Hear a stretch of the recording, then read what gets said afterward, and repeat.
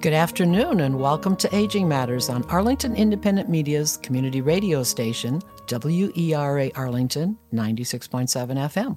I'm Cheryl Beversdorf, your host.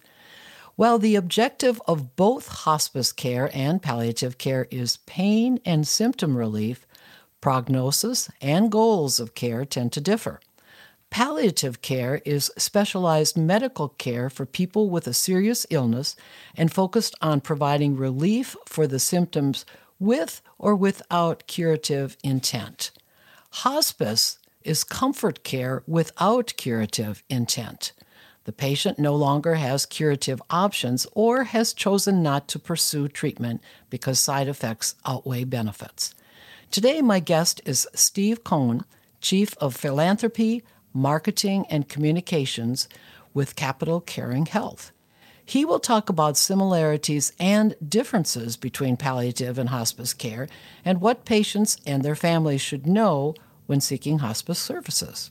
He'll also talk about hospice eligibility, care providers, nature of services, and locations where hospice care is provided. So welcome, Steve, and thank you for joining me today. It's a pleasure to be with you, Cheryl. Thanks for having me. Okay, well, Steve, obviously you heard in my introduction, I talked a little bit about the objectives of palliative care and hospice care, but elaborate on those objectives, like, for example, where each is provided or the type of patients, maybe their condition, and then along with that, perhaps talk also about prognosis and the goals of the care and how each of them differ. Sure. Let me start with palliative care. So, first of all, palliative care ranges across a wide spectrum of medical and behavioral support.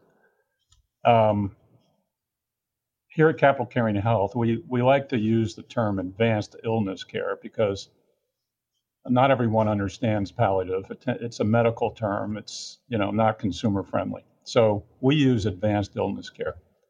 And we provide, like most organizations in our world, we provide advanced illness care to anyone who has one or more chronic illnesses. And they really have two avenues to pursue with that, either going to a clinic that provides this kind of care, or folks like us go to their home and do it. And specifically in our case, the vast majority of our palliative care, but not all of it, but the vast majority is provided to people who have one or more chronic illnesses and are homebound, meaning it's not easy for them to go to a doctor's office, go to a clinic, go to an emergency room.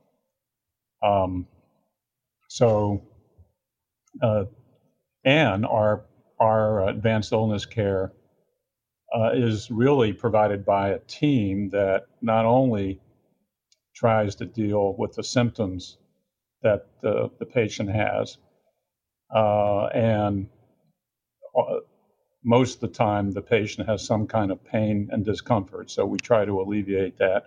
We're also trying to cure them if possible.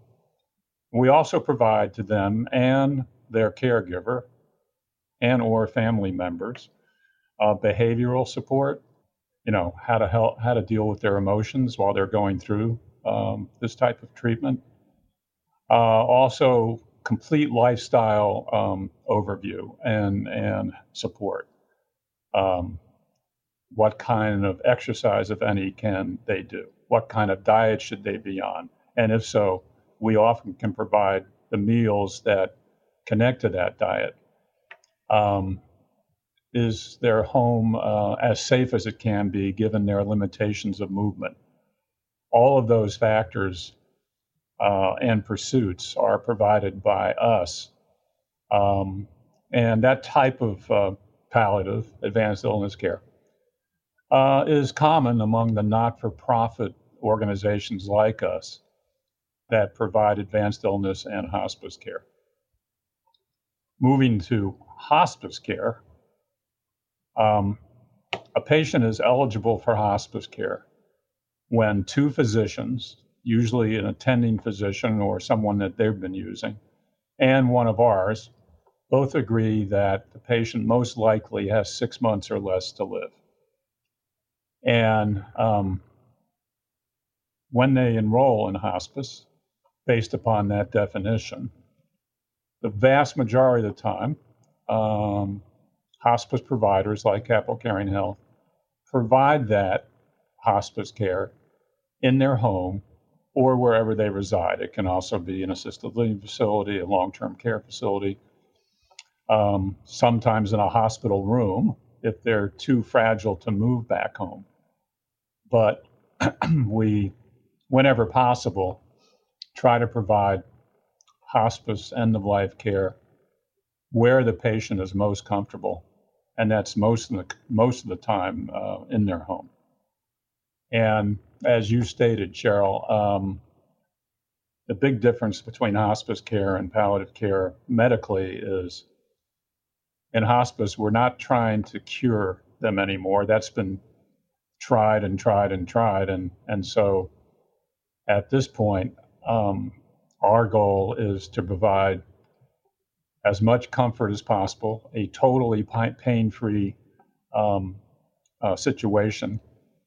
And the vast majority of the time, we're able to do that. And we supply all the necessary elements, hospital bed, intravenous equipment, drug routines, and so forth, as well as we also, again, like in palliative care, advanced illness care, have a whole team, nurses, doctors, social workers, chaplains, non-denominational chaplains, all of that is provided. And by the way, hospice care is free of charge.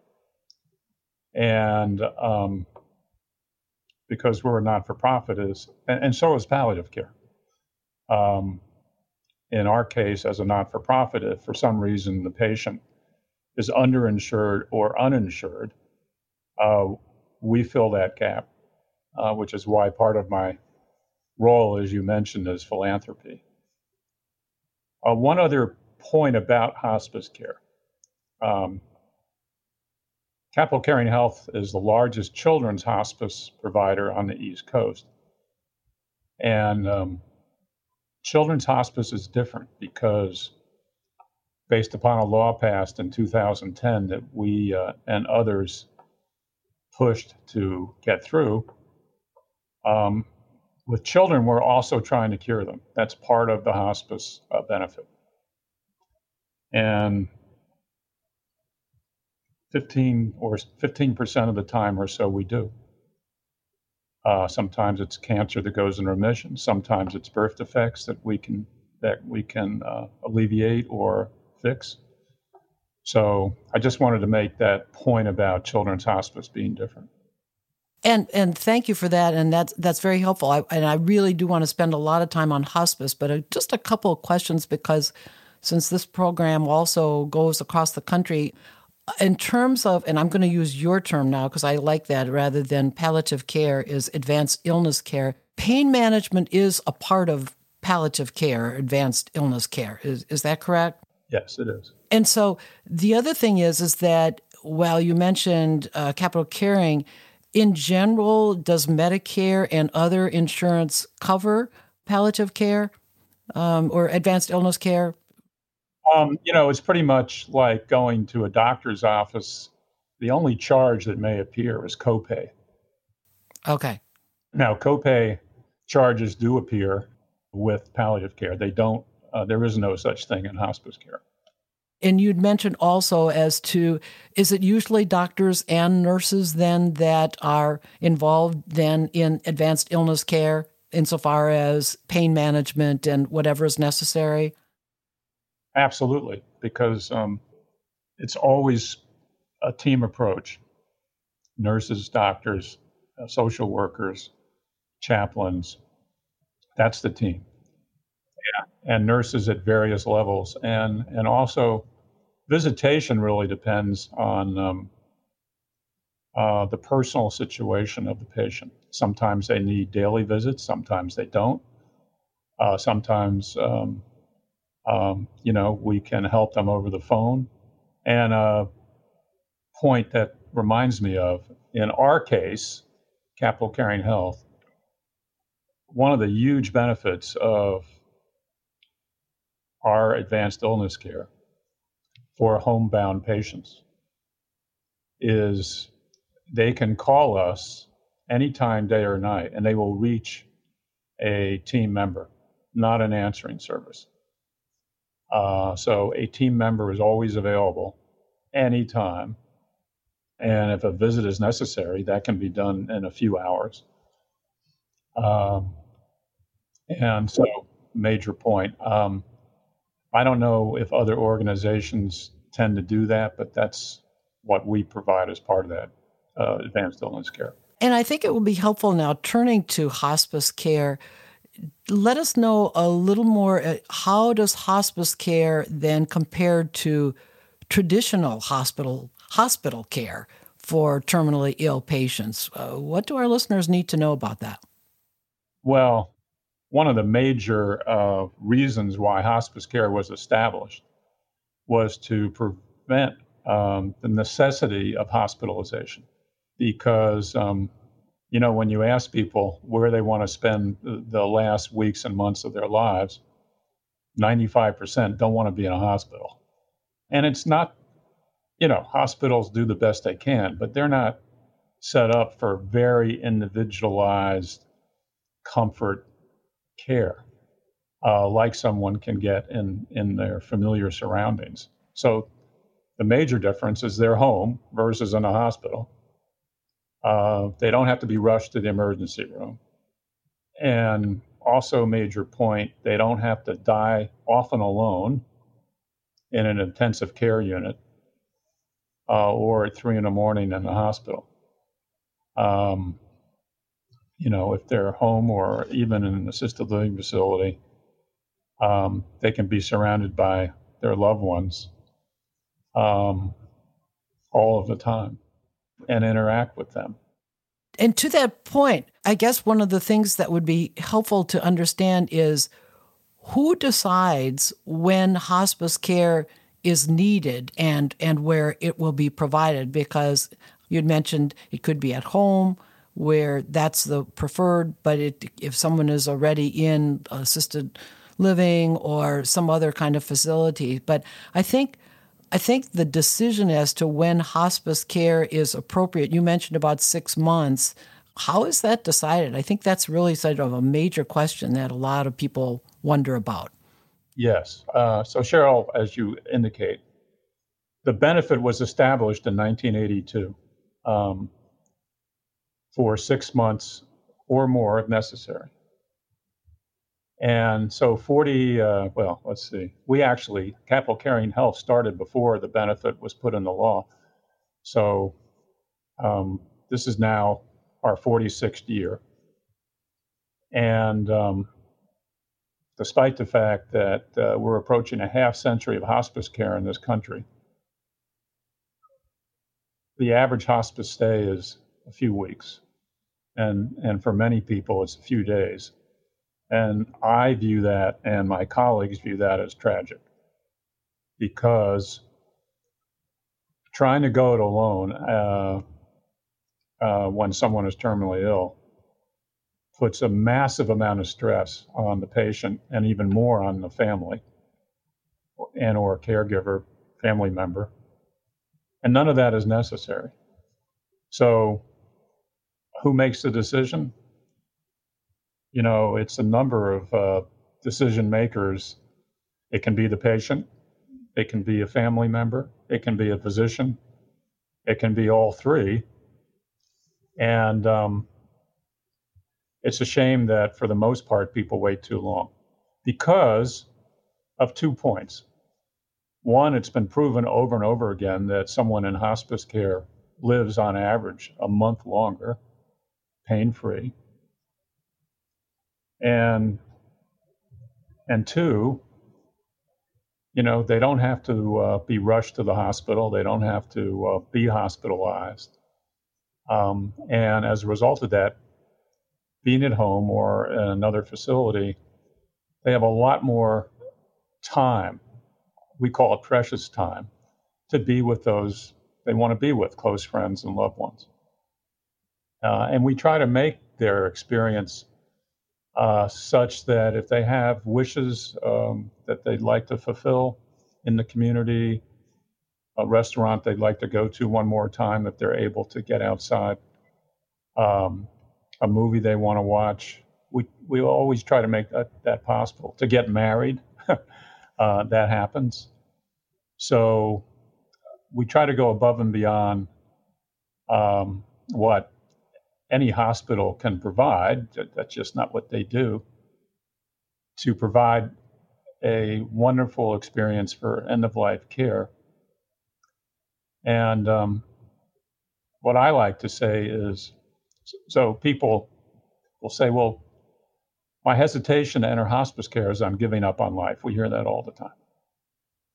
And our response to that is, you're not giving up on life. What you're giving up on is a better life for an extended period of time. And by the way, it's not like the Roach Motel where you go in and you can't get out. If someone enters hospice care and they decide at any time that they don't want to be in it anymore, they can just say so. And sometimes people get better, and we let them leave hospice care. So it's not a one-way street that they can't back out of if they wish to. I think that's really helpful then. So would you suggest that families discuss hospice care before it's needed? I mean, if somebody does have a diagnosis of a terminal illness, that they discuss exactly what they want and when that should begin? What do you suggest? Yes, and the benefit of this interview, Cheryl, is people can learn about what hospice is all about. So that's the big problem. People have misconceptions. I have to go somewhere, it costs money, it's a death sentence. None of that is true. What it is providing a much better period of time when a person is terminally ill. And so therefore, that's a good segue into my next question is, what should patients and their families know about hospice, and what questions should they ask when looking for hospice care so that they have a good idea of what to expect? And to that point also, help us, if you're going to be giving an answer, but if there's some resources where people can look that up or they can write down what you're going to say, that would be helpful. Right. So I actually have covered with you what hospice care is all about. It's all about providing comfort and a pain-free environment for a terminally ill individual, hopefully for many months, not just for a few days. So we really encourage people to enroll sooner, not later. And they can just type in hospice on Google and they can find quite a bit of information. They can also, anyone nationwide can go to our website, capitalcaring.org, capital with an A, capitalcaring.org, and learn all about advanced illness / palliative care, all about hospice care. Everything that they want to know is there. But the major points are, we make the patient as comfortable and pain-free as possible. We provide that 95% of the time wherever they reside. We provide it free of charge. And it doesn't even matter if you're an American citizen. Just living in the United States makes you eligible. And it's for any age and any illness. It's surprising to me that I hear occasionally, well, my mom has dementia. Does that allow her to be in hospice care? Yes. Dementia today is the third leading cause of death among adults. First heart disease, then cancer. Well, and I'm thinking also, I think some of the questions that I might ask, and help me on this, is like, is the hospice team, if I choose to have hospice in my home, Is the hospice team there 24/7? Do they need an extra bed to sleep in? Are they going to be feeding my loved one? Can I come in and interact with my family member? I guess if I would want to know more what to expect, if especially in my home. So, two answers. One is, in order to enroll in hospice care, you need to call a hospice organization like ours, and we provide that number 24/7 on our website. And any questions you have, a trained nurse on our side will answer. So, that's why they're there. And what was the other point? Well, I'm just kind of wondering how the team interacts with the patient in the home. So, I had a woman tell me, who we cared for, her sister at one point, hospice-wise, and then her mom. She said, "Steve, the fantastic thing about your hospice team is they're visible when we need them and invisible when we don't. So we're not intruding on the family, but we're part of the family when it's needed." And I love the way that expression is, I love that expression as I just related it. We really do become part of the family, but we're not there to intrude upon, the family. And, we have a good sense for when we're needed and when we're not, because we've been doing this a long time. And it's a patient-specific, situation. Sometimes the patient needs daily visits.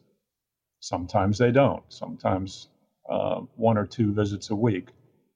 But we monitor that very closely, and of course we talk to them if they're able to, and definitely whoever is in their family with them, to ascertain all the time and every day and every night how they're doing. We check at night as well as during the day, and we get there when we're needed. Okay. Well, this is a good time to take a short break.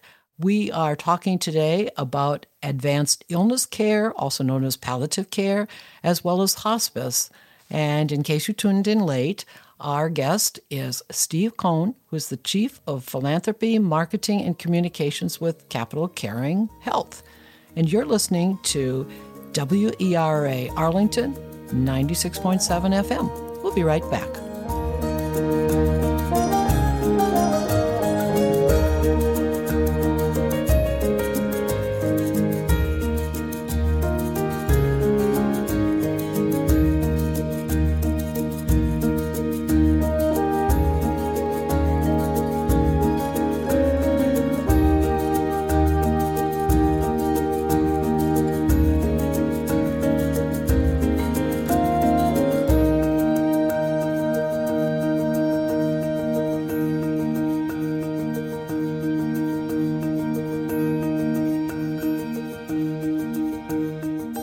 Welcome back.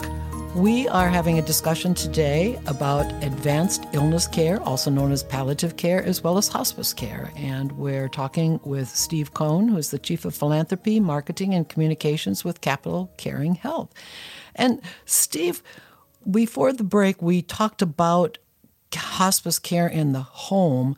But before that happens, I think it's helpful for us to know, are there healthcare specialists or some type of healthcare provider that provide information about hospice? Or if families receive a diagnosis of terminal illness or a need for hospice care, how can they find out about hospice?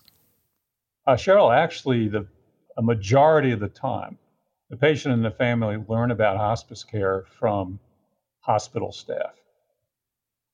So many people are in the hospital, they're deemed to be terminal, and the hospital staff tells them that they really should seriously consider hospice care. And that can be a nurse or a physician telling them that.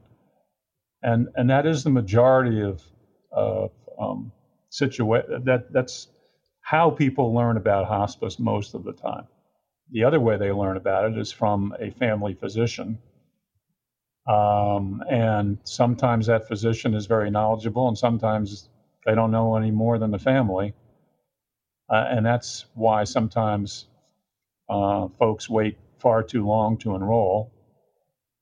And that's also a reason that organizations like Capital Caring Health do as much as we can in social media and paid media to get the message out about what hospice care is all about. So if now they are ready to have hospice, in terms of the interaction between the family and the hospice that they've selected, how are the hospice team members selected? What is sort of the criteria? And then explain a little bit more about the role of each of these hospice team members. What services are included in hospice care? So from a medical standpoint, it's a team which includes usually several nurses and a physician. And their primary aim is medicating the patient while not over-medicating them, but medicating them to just to the point where they're not suffering any pain.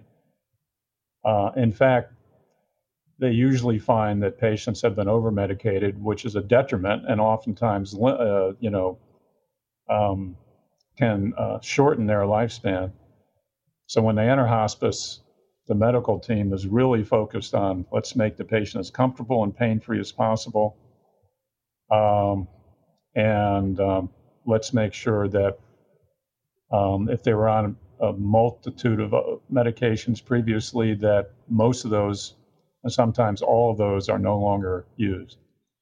The patient may want to talk about the weeks or months they have left. They can do that with any of the medical staff, but we also have specially trained social workers and chaplains that work with them as well. And I think also a major point, which we see, is most of the time the patient mentally is okay, but the family members aren't. The family members are very stressed out because they're going to lose their loved one. And that's where our social workers and chaplains are that's why they're so valuable, because that's their role to comfort and discuss with the family and the patient's loved ones anything they want to talk about. And the goal is to alleviate their stress as much as possible. And that's why hospice care is such a huge benefit to everyone involved, the family as well as the patient. And that's something you can't get in a hospital. So it's another reason why people should choose hospice over hospitalization whenever they can. And to that point then, Steve, after the patient passes away, does hospice care include some kind of grief support, or how long maybe do they say maintain some kind of a contact with the family following the death of the patient? Right. We provide grief counseling to every family who have lost a loved one in our care for as long as necessary. It can be weeks, months, or even over a year. And it's we have specially trained grief counselors as well as non-denominational chaplains. We personalize the counseling based upon the situation. It can be one-on-one. It can be in small groups. It can go back and forth. We view that as an essential part of our overall hospice benefit, and it is. And also we have specially trained counselors for children who have lost a parent, a grandparent, close friend, sibling. And we also try to provide this counseling to the greater community. They don't necessarily have to have had a patient relationship with us.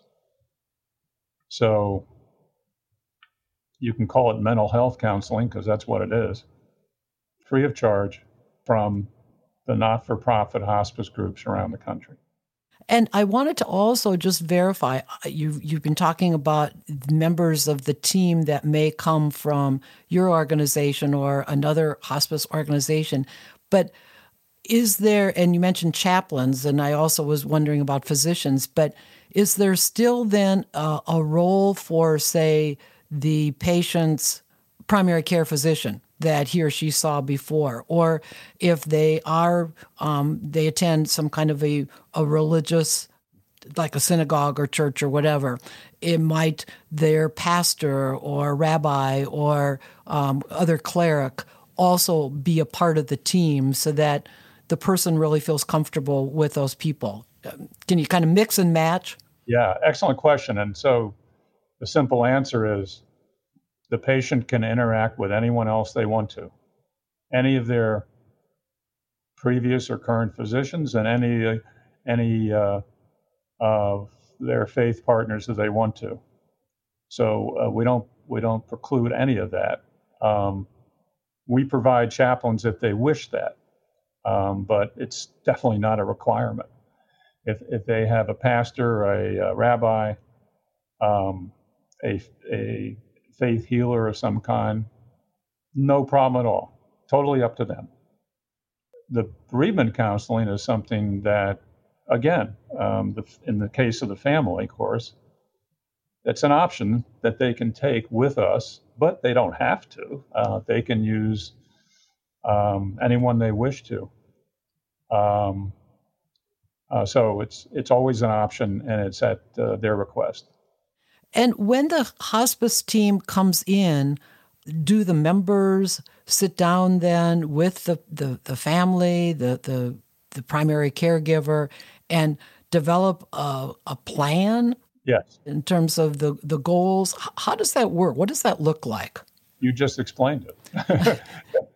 They develop a plan of care, and it's usually a pretty comprehensive discussion about what to expect, when to call them, when to call us if we're not there, and the fact that they can call us anytime. If they see these types of symptoms, how to either deal with them immediately and or get a hold of us. So it's all based upon the patient situation. And we spend a lot of time, usually a whole day, on that topic with those that are caring for the patient, family members or close friends. Sometimes they don't have any family, sometimes they have close friends. If they have nobody, we sometimes put them in one of our inpatient facilities so that they have us as their family around the clock.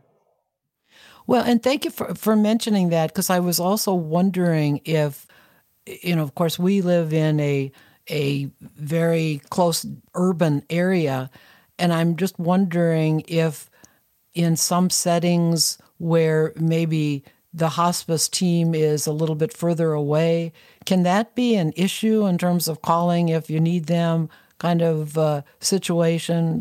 What might be the case there if there's a geographical separation between where the hospice team is and where the patient and the family are?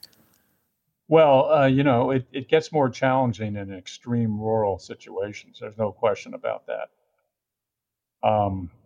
And sometimes that's why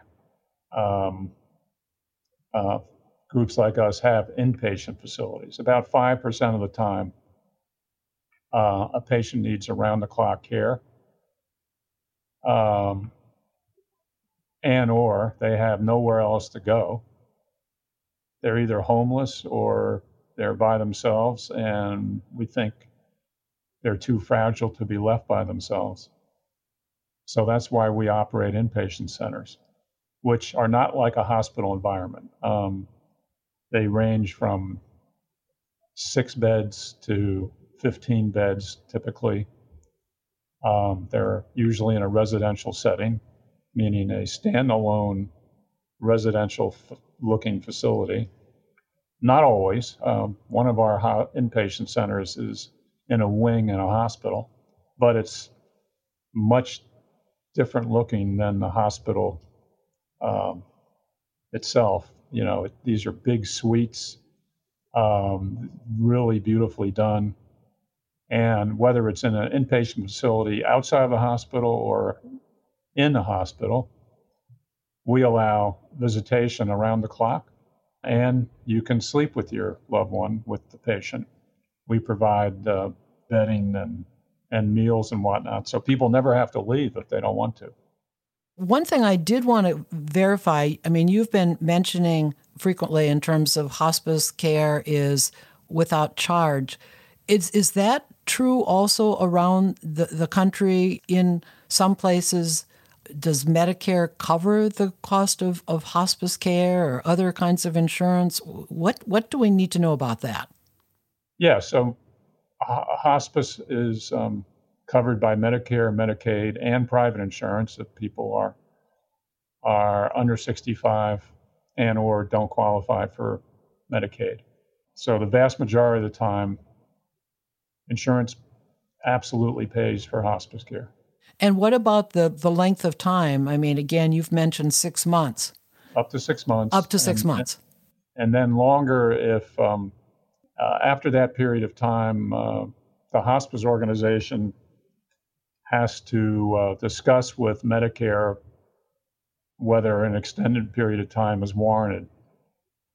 And those decisions are made. You often see extended hospice care for people with ALS, for instance, who can be terminal for quite a while.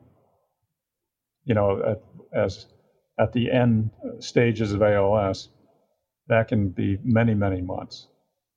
But the vast majority of the time, 6 months of care is provided free of charge. Okay. And I also wanted to ask you about the term keeping the patient comfortable.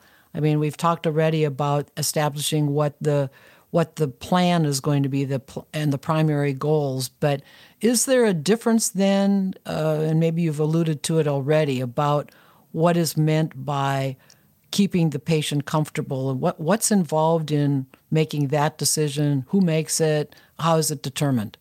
Well, comfortable takes two forms: pain-free and emotionally as happy as possible. And the vast majority of the time, the emotional comfort is because they're in a familiar surrounding, not in a hospital bed next to somebody else they don't know. So being at home or somewhere else that they're familiar with, it can be a relative's home, it can be an assisted living facility, etc.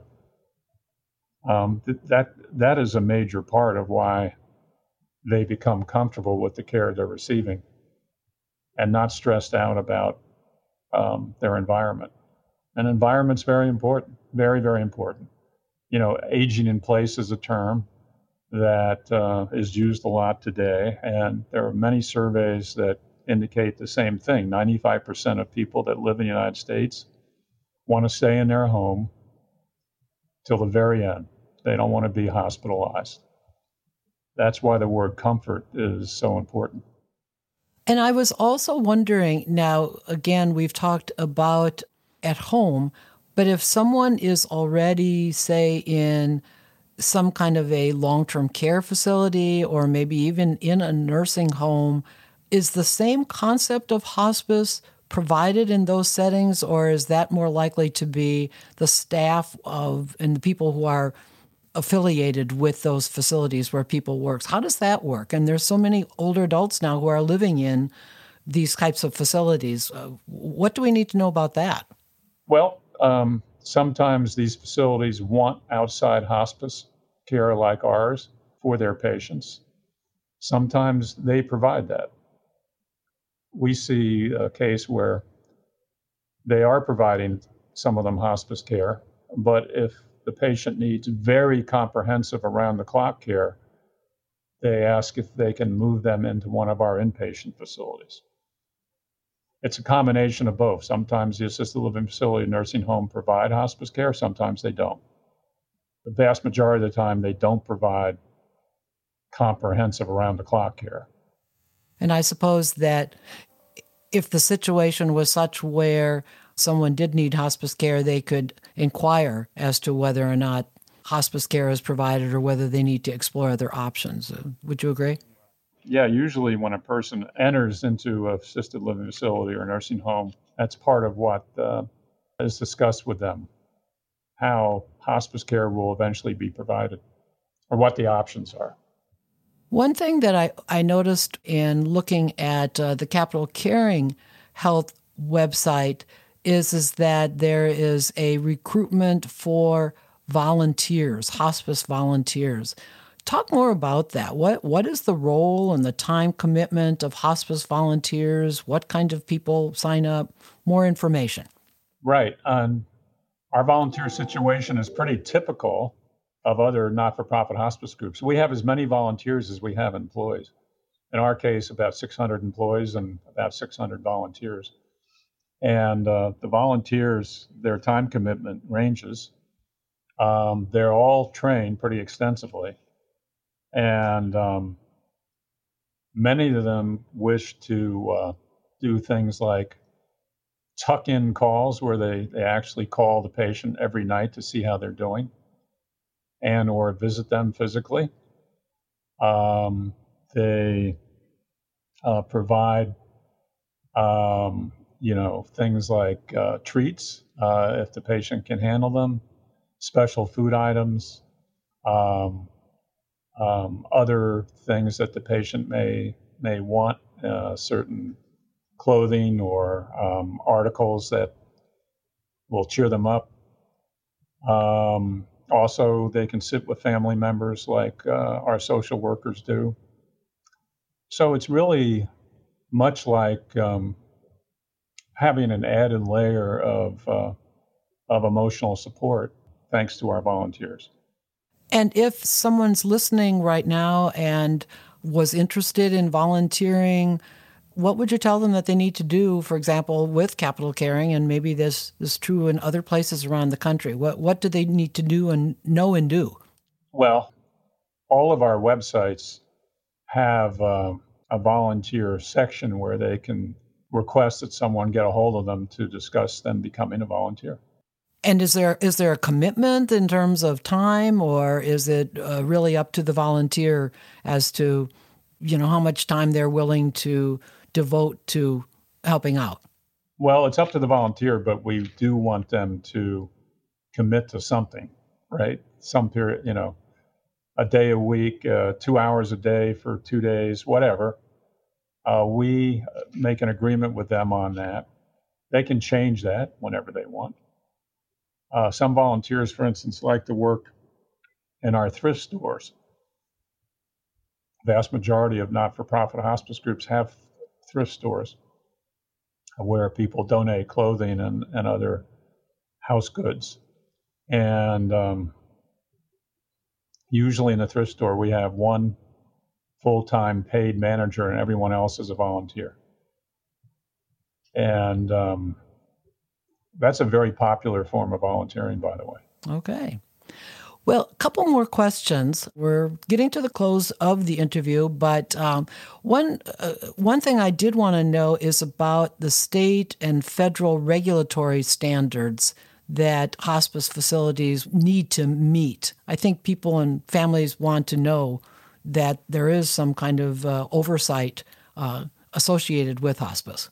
Yeah, the major oversight is from Medicare. And Medicare does pretty intense audits regularly with hospice organizations. And then each state has different requirements. They have different requirements for the medical staff and different requirements for hospice care in general. So federal is really Medicare.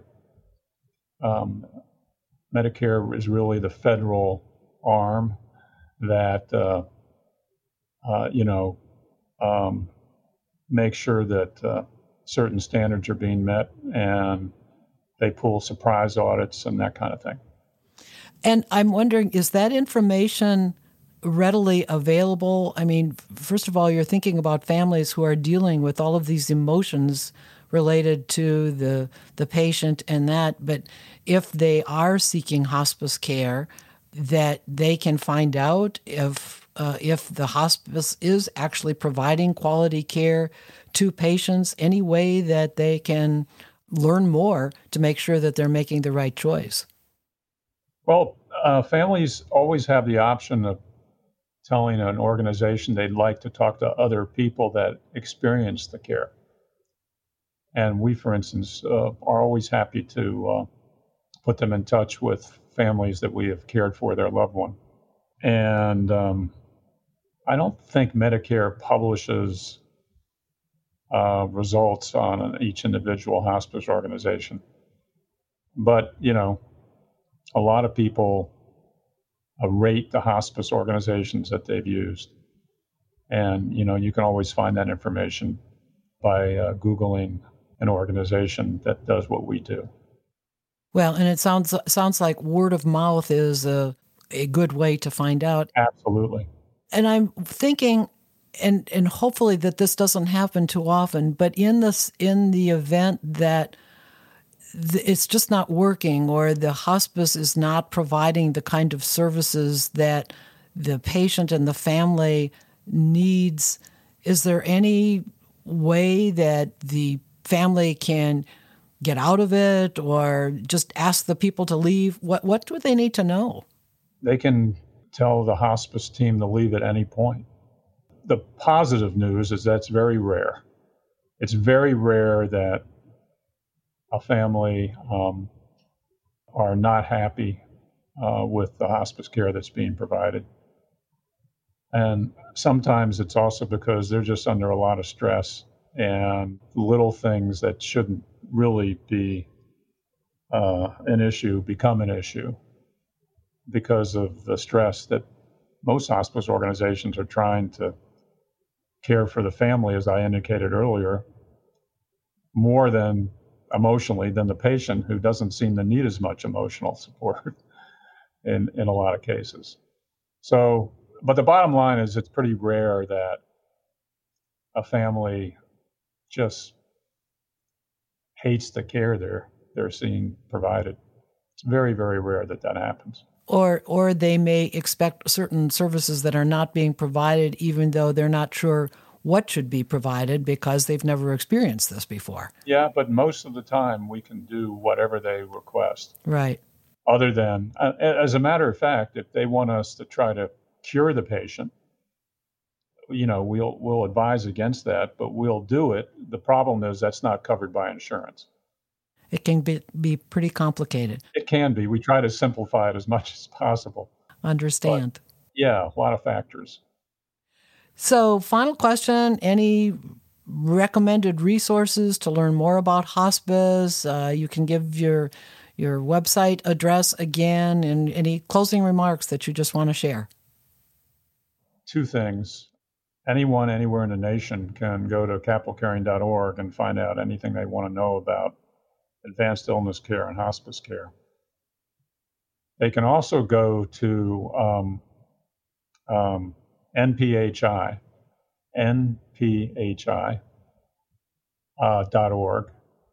That's the National Partnership for Healthcare and Hospice Innovation. And on their homepage, they'll find a toll-free number. They'll also find that on the top of our homepage, a toll-free number that anyone can call that will put them in touch with any of the 100 members of that association. We were the founding member, Capital Caring Health. And that's a very valuable resource because, you and I live in the Washington, D.C. metro area, but maybe a loved one or close friend who we think needs hospice care lives in another state. And if you just call and say, look, my mom lives in Michigan, I think she needs hospice care. how can you help me? They'll put you in immediate touch with one of our sister organizations in that area that can care for your mom. So that toll-free number is very important for people that want to investigate hospice or palliative care anywhere else in the country. Okay. Well, I want to thank Steve Cohen, Chief of Philanthropy, Marketing, and Communications with Capital Caring Health, for joining me today. Thank you, Steve. It was a pleasure to chat with you. My pleasure, Cheryl. Thank you. If you want to learn more about Aging Matters, of course, you can visit our website, which is agingmattersonline.com. And of course, at this site, you can access all of the Aging Matters radio podcasts that we have produced, as well as the TV show episodes. And those podcasts can be found on Apple and Spotify. You can find that on the website. Aging Matters is produced in association with Inkmouth Media. You can learn more about that company at inkmouthmedia.com. So thank you for listening to Aging Matters today. And remember, age is just a number, not a label. I'll be back again with you next week.